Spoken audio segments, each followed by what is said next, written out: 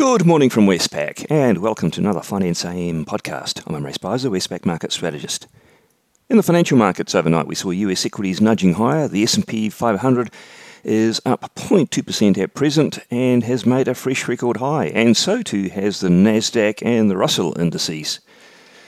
The defensive US dollar, in turn, has fallen, although bond yields are also lower. That's not quite as explainable. Helping sentiment was some progress in US fiscal relief talks.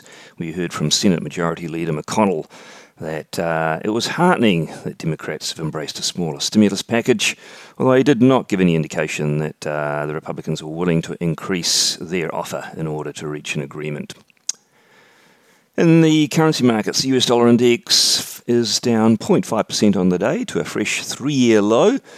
The euro rose from 121 to a fresh three-year high of 121.75. And the best performing currency overnight was the pound sterling, rising from 134 to 135, making a one-year high. And that came about as the Brexit talks progressed.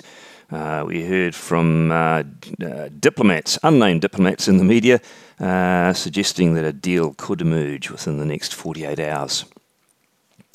The Aussie dollar, it rose from 74.05 to 74.50, making a two-year high.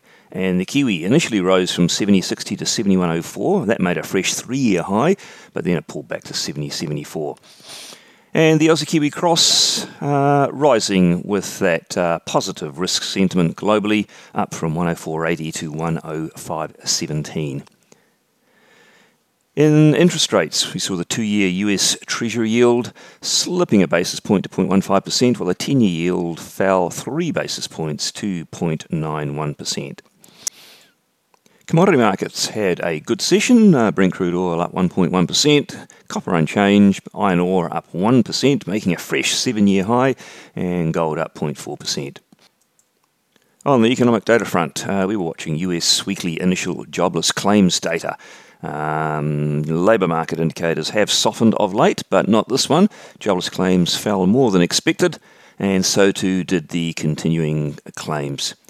And we had an ISM Services Activity Survey, which fell as expected, but components were mixed, with employment firmer, although new orders were weaker.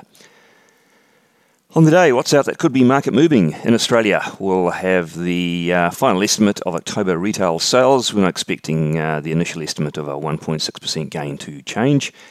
In New Zealand, we've got Q3 building work out. Not really a market mover, but it is an input into GDP, which will come out fairly soon. Building work expected to post a fairly healthy gain. And in the US, this will be the global highlight for markets. We'll have the monthly payrolls data out for November. The market expecting a payrolls gain of 475,000 and the unemployment rate to slip a bit to 6.8%.